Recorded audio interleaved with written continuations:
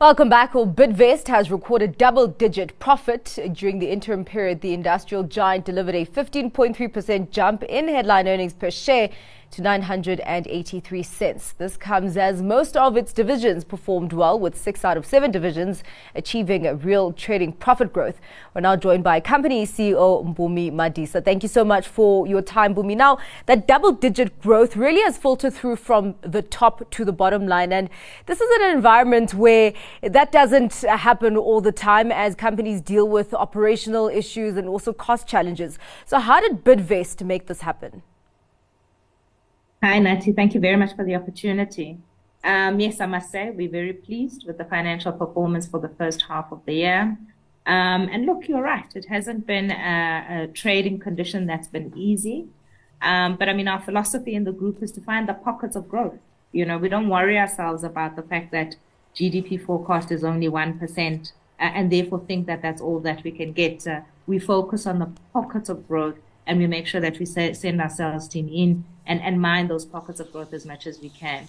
So just at a high level, to give you a sense of where the growth came from, the travel and hospitality industry continued to recover in the first half of the year. And in fact, it exceeded our expectation.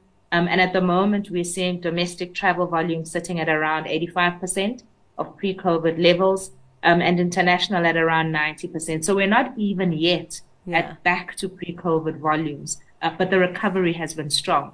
And that's come through our Services South Africa business. The other area is renewables. The renewable energy space has really been buoyant.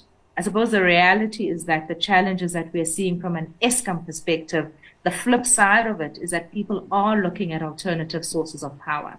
And in fact, interestingly, just to give you a stat, we've seen that volumes and revenue year on year, H1 FY22 and the current half year, volumes are up 5 times.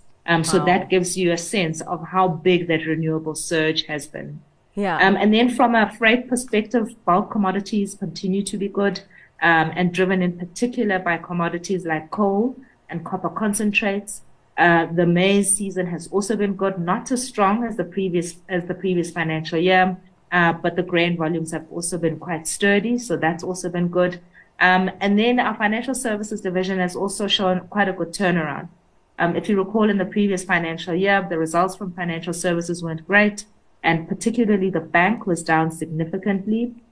The teams put together a turnaround plan. It's one thing to put a plan in place, it's another thing to execute on it. The teams have executed well, and if you exclude the equity portfolio, underlying core trading and financial services is up 92%, which is exceptional.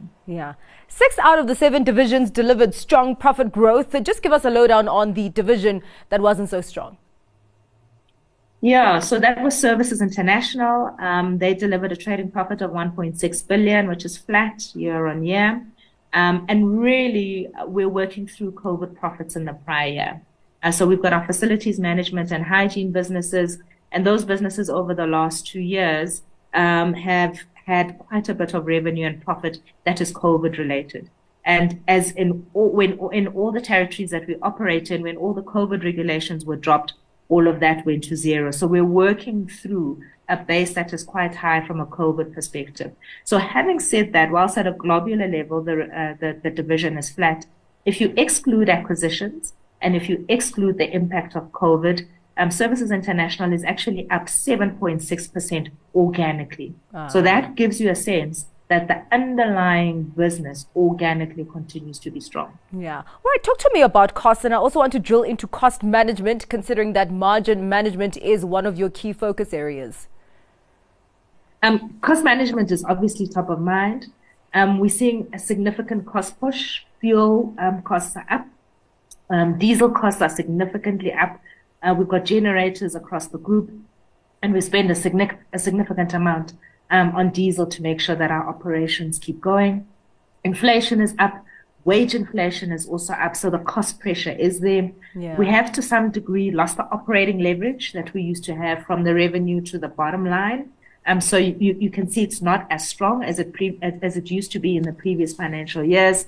And so that focus on cost discipline is there. Going into the second half of the financial year, we will be looking at how we can get a better energy mix within the group. Because if we can bring down that diesel cost, it will be significant for us. And so looking just at how we mix electricity, alternative and renewable energy across our operations is going to be important. And then the other costs that are also coming through are inflationary, and inflation levels are exceptionally high. They are stabilizing, but stabilizing at high levels. And in our service contracts, what's important is to make sure that on a contractual basis with our clients, we're able to pass some of those costs on. Yeah. Now, Mpumi, there was a high level of working capital, 5.5 billion rand compared to 2.6 billion in the prior year. Is this going to be the level that you're going to be working with for a while?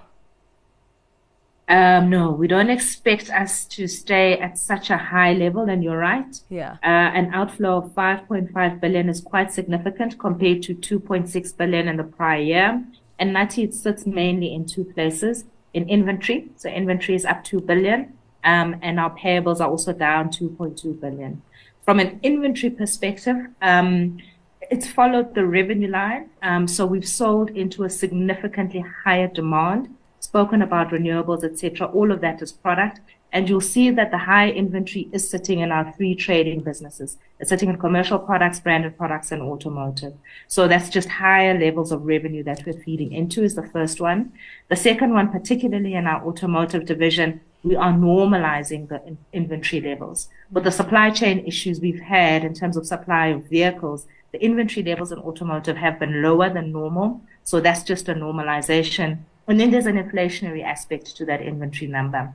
We're expecting that inventory to pull back in the second half of the year. So another big focus for H2 will be on working capital, and we expect to have a better performance from a working capital perspective. Certainly, we don't expect to see another 5.5 billion outflow. That would be. Yeah, all right. Yeah, quite interesting, Mpumi, as you've said earlier, that, as much as the South African economy isn't doing well right now, you are focusing on pockets of growth. Of course, Bidvest being considered a bellwether for the South African economy. So quite fascinating, the results that you have come out with, and looking forward to what you produce in the second half of the year. Thank you very much for your time. That was the CEO of Bidvest, Mpumi Madisa.